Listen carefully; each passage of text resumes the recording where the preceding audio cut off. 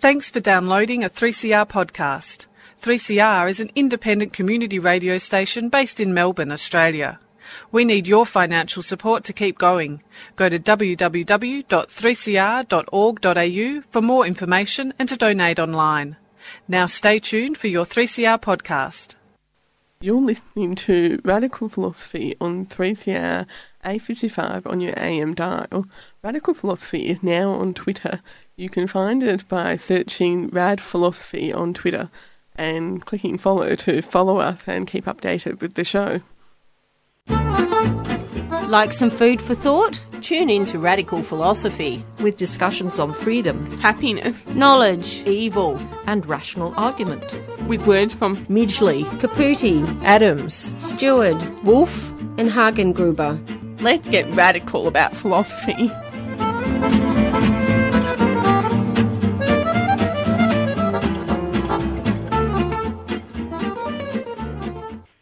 I'm Melanie Rosen, and I like to listen to Radical Philosophy on 3CR Community Radio, and that's 855 on your AM band.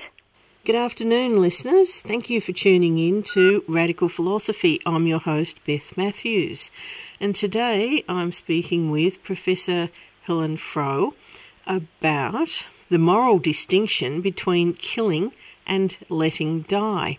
Welcome to the program. Thanks very much, Beth. Now, could you give us a little bit of background information about yourself?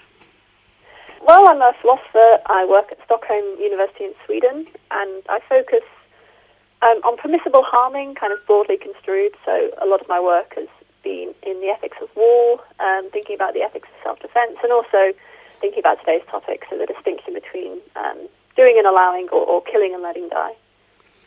Right. What was it that inspired you to study the moral distinction between killing and letting die?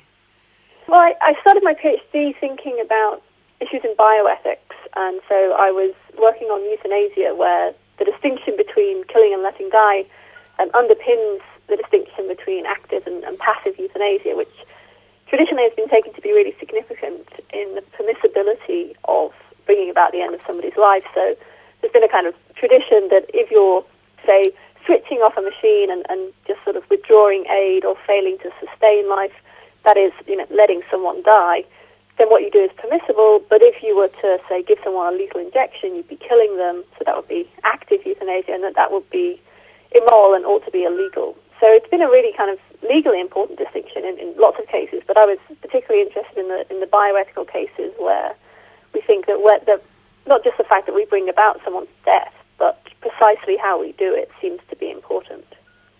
I remember my daughter's great-grandmother, and she was in hospital and she wasn't eating, and I suggested to the staff there that they feed her intravenously or the nose feed, and they said, no, we're just keeping her as comfortable as possible. And I thought, well, is withdrawing food a form of killing someone or letting them die? And then, and also then the question is, does it matter? So it does seem a bit, certainly some cases, I mean, I'm somebody who's a proponent of the distinction between killing and letting die, so I do think it's morally important. But I also think there are cases in which it's permissible to kill somebody. So one of the sort of mistakes I think there's been in the euthanasia literature is thinking that this distinction really mattered for the permissibility of euthanasia. So I think that there has been a sort of distraction on these questions of whether or not feeding someone or not feeding them counts as killing them, when really what we should be asking is it permissible to stop feeding this person? And be less concerned perhaps about whether that will be active or passively euthanizing them. That's a good point. Could you tell us about Michael Tooley's argument? Sure. So Tooley wrote a paper in which he defends the idea that actually there isn't really a morally significant distinction between killing a person and letting them die. And he does this by kind of looking at the underlying causal structures of these cases. And he argues that it doesn't make any moral difference whether you initiate a causal sequence, so kick the sequence off, or if you just refrain from interfering in the sequence once it's underway. And he calls this the moral symmetry principle, to sort of reflect the idea these things are just kind of on a moral path. And he thinks that if the moral symmetry principle is true, then there can't be any morally significant difference between killing a person and letting them die. What is the relevance of the poison whiskey scenario? So this is one of Tooley's cases in which he tries to show that when we hold fixed things like the outcome or the intention or the motivation or character of a person, when we kind of keep those things constant, he thinks that our intuitions don't actually support any distinction between killing and letting die. So a lot of the kind of philosophical discussion of this distinction has kind of proceeded from the idea that people seem to have this intuitive sense that killing someone's much worse than failing to save them. But Tooley thinks this is a mistake, and that what our intuitions are tracking are just things like the reason why someone acts or fails to act, and perhaps people who kill tend to be more culpable and so on. And so it's really the culpability that our intuitions are picking out, rather than something kind of intrinsically worse about killing.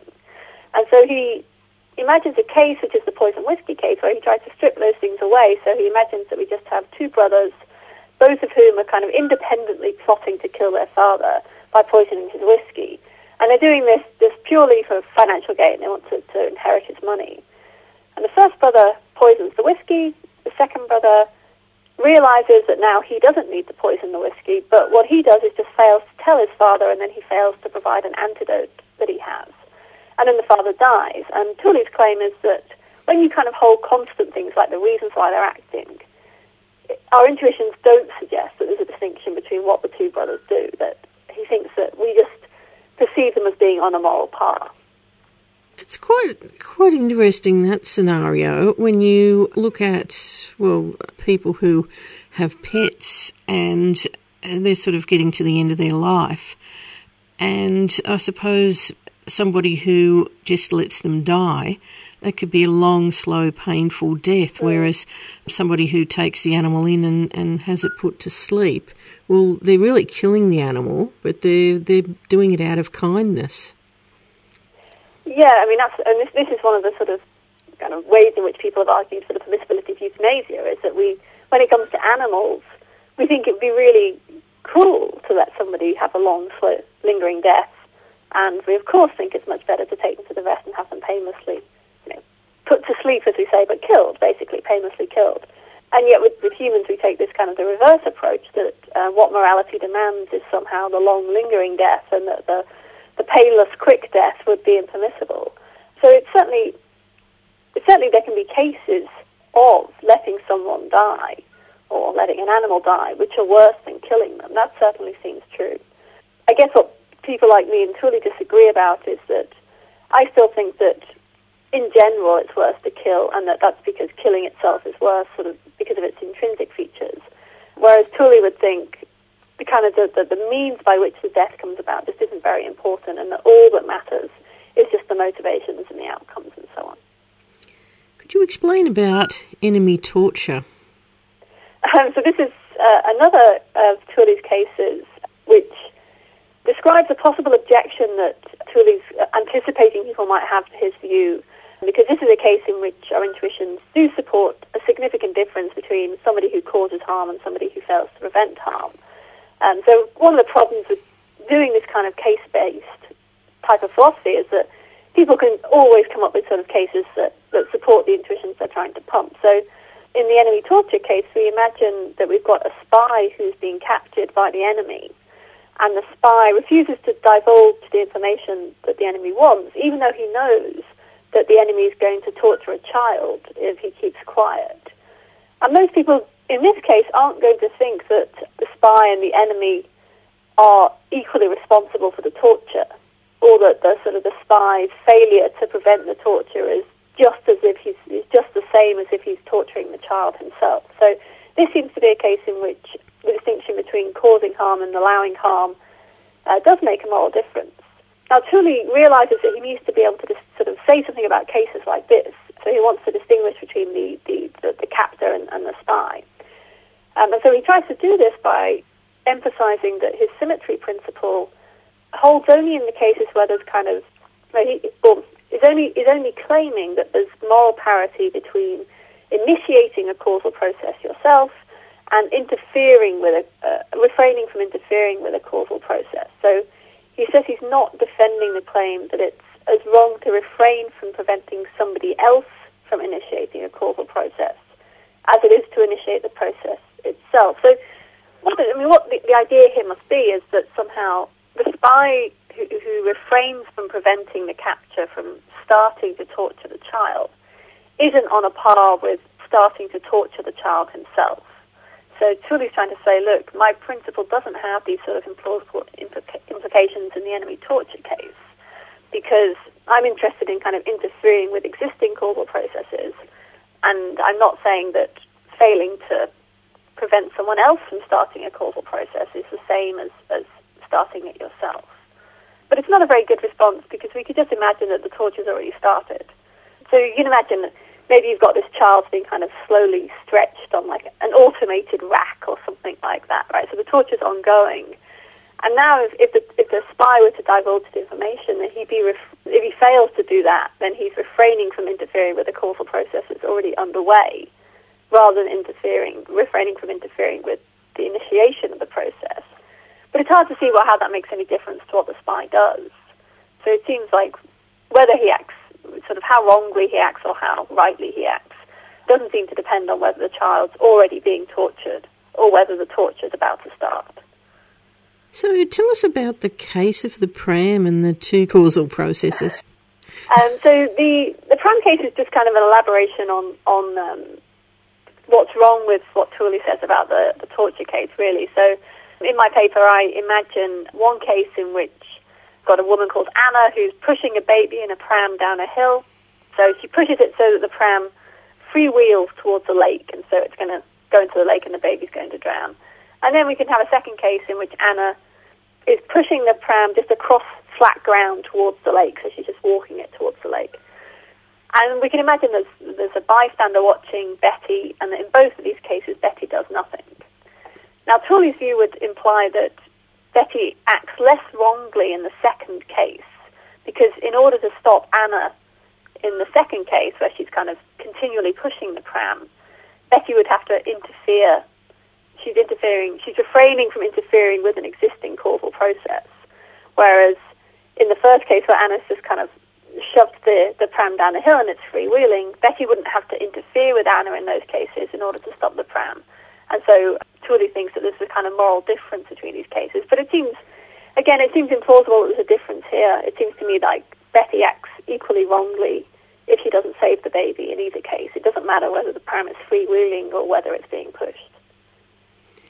You're listening to Radical Philosophy on Radio 3CR, 8:55 on your AM dial, and I'm speaking to Professor Helen Froh about the moral distinction between killing and letting die.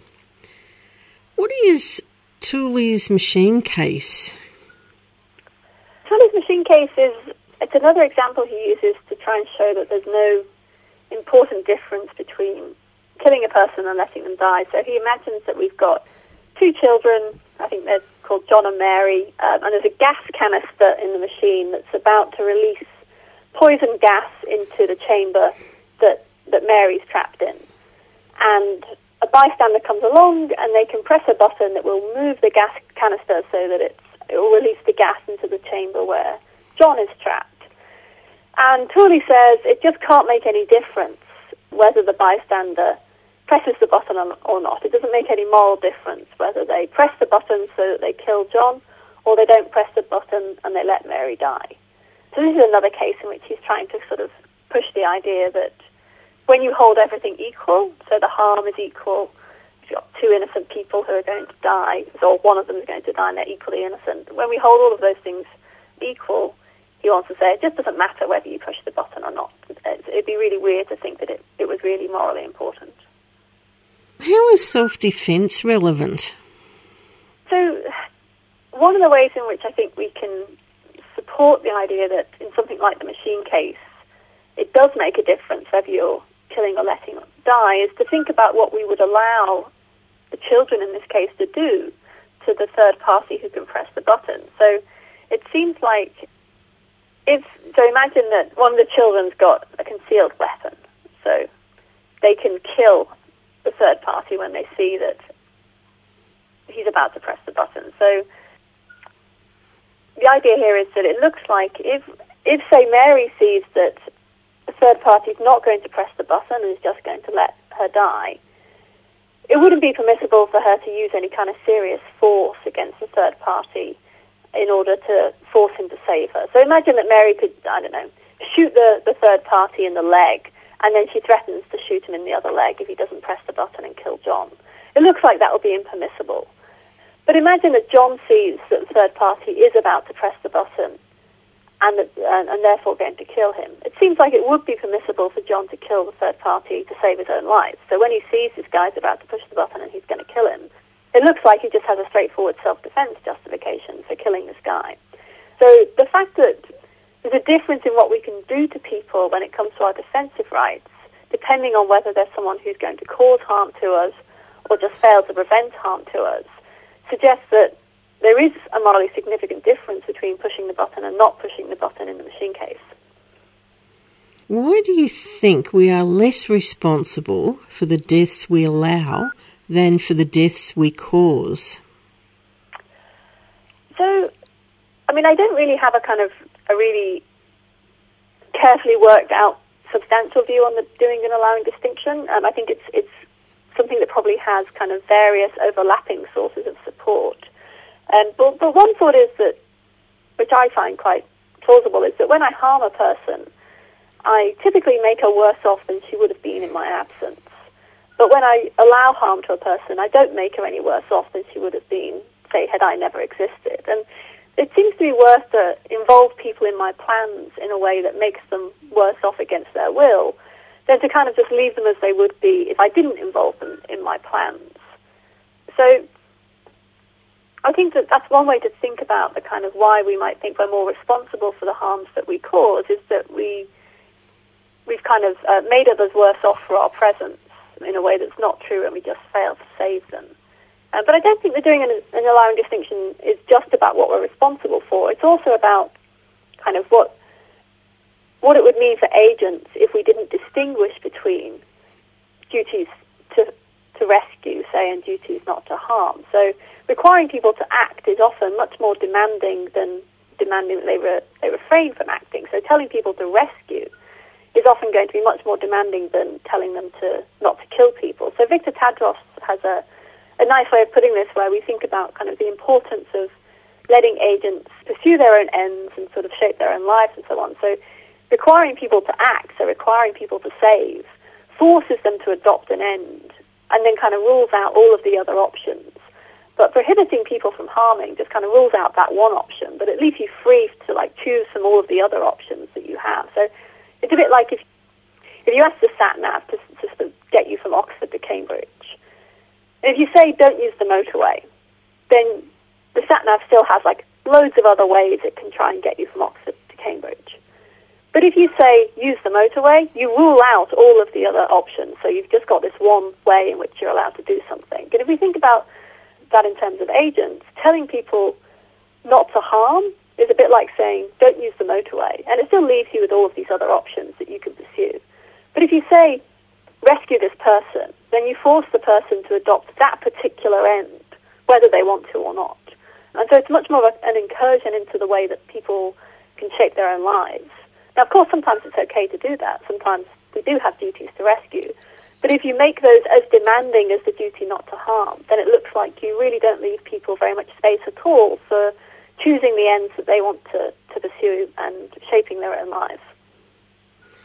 I suppose when you say to rescue someone, I suppose that would fall into the category of, giving financial aid to a war-torn country or a poverty-stricken country. And I suppose in a way, we all donate what we can towards those causes, but I suppose that, really, when you look at us, we could, especially in the Western world, we could donate more. So I suppose in a sense that we are really responsible for certain deaths because we're not sending as much funding as we possibly could. Could you look at it in that way? Yeah, I mean, there's degrees of responsibility. So I think we're definitely responsible. You can be responsible for failing to prevent harm, and you can be responsible. I think it's certainly true that most people living in wealthier countries don't give as much as they ought to people living in poorer countries, and that therefore you can be responsible because of an omission. You can be responsible for failing to do something when you have a harmful outcome. But the question is, in terms of, well, the question that we're interested in is whether we're as responsible or whether we act as wrongly by failing to end than if we, say, went to that country and killed those people. And so the intuitive view is that even though we may act wrongly, it's not as bad as killing people.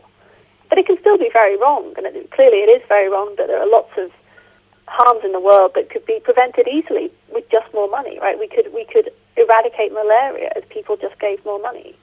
And it's clearly very wrongful that hasn't happened. Saying that there's a difference between doing and allowing isn't to say that allowings don't matter. They matter a lot. It's just the claim is that we're not as responsible, or it's not as wrong, typically, to fail to save somebody as it would be to bring about their death. Is there anything else you'd like to add that we haven't already discussed? I mean, I guess one thing to notice is that denying the distinction between doing and allowing is kind of neutral between whether we level up or level down. So if you look at a view like Tooley's, it kind of only gets you probably half the way to what you want, because saying that killings is sort of morally identical to letting die, it's almost as if we assume that therefore we'd kind of suddenly get these really robust duties to rescue, because failing to rescue would be as bad as we currently treat killing people. But we could, of course, go the other way and sort of level down and say, well, letting people die isn't all that bad. We let people die all the time, so I guess killing can't be that bad either. So one of the kind of interesting things is that it's not enough to just kind of get the parity claim, right? So this symmetry principle that Tooley's defending isn't going to be enough, because showing us that these things are on a par looks kind of open between levelling up and levelling down. But nobody's going to want to sort of level down and say, well, therefore I guess killing isn't that bad. So what you then need to show is that all of the sort of comparable cases in which you allow harm are as bad as killing people. And so that's kind of almost where the really hard work starts, rather than just showing that these things are on a par. Yeah, that's right. I mean, I suppose there's legal implications too. If you kill someone, but not donating money to, say, save a child's life, I mean, you can't be prosecuted legally for that, can you? Only morally. No, I mean, I guess most people distinguish between, and it's not exactly clear how this distinction works, but between kind of cases in which I've got these sort of general duties to aid, say, through giving money to charity, and then these sort of immediate cases in which I have to rescue this child who's drowning right in front of me now. And most people think the sort of difference is like that I don't have to give money to Oxfam, even though that would save a child's life, but I'd do something very wrong if I didn't save this child who's right in front of me. So this is something that Peter Singer's very famous paper, Family and Affluence and Morality, talks about. But it's certainly true that in some countries you would be prosecuted in the case that you fail to save the child who's drowning right in front of you. And some countries have these sort of Samaritan laws, right? So you wouldn't be prosecuted for murder, right? But you would commit a crime if you pass somebody in dire need and you didn't help them. It's not true in the UK or the US, but there's countries like France in which there are Samaritan laws, and so these things are criminal. But as you say, this doesn't extend more generally to sort of your general duties to aid, so people don't get prosecuted for not giving to charity, for example, even though it would save lives more easily probably if they gave to charity than pulling children out of ponds. Do you have any future study plans within this field? I've been working recently on what we call agent-relative reasons, so the idea that I get to care more about my interests than I do about the interests of strangers, and I can care more about my child than I do about your child, and so on. And there's been some recent interesting work done recently by philosophers on the extent of the permissions that I get as a result of these agent-relative reasons. So it seems like if your child's drowning in a pond and my child's drowning in a pond, I'd be permitted to say, just save my child without tossing a coin. So it's not like I need to give both children a fair chance of rescue. I can just save my child. Whereas if they were strangers, it looks like I ought to toss a coin and give each a fair chance of rescue. So that's kind of the standard view, that I'd be allowed to save my child on the basis of my agent relative reasons. But it doesn't look like I could, say, kill your child in order to save my child's life. So it looks like here, too, it really matters whether there's this distinction between allowing harm and causing harm. And some philosophers have recently started to think that maybe actually agent-relative reasons can contribute to justifications for killing, as well as to justifications for letting people die. So that's kind of what I've been thinking about recently. I'm not sure how much progress I've made yet, but that's, I think, a really interesting question. It is, very interesting. Well, thanks very much for coming onto the program today. Thanks for having me.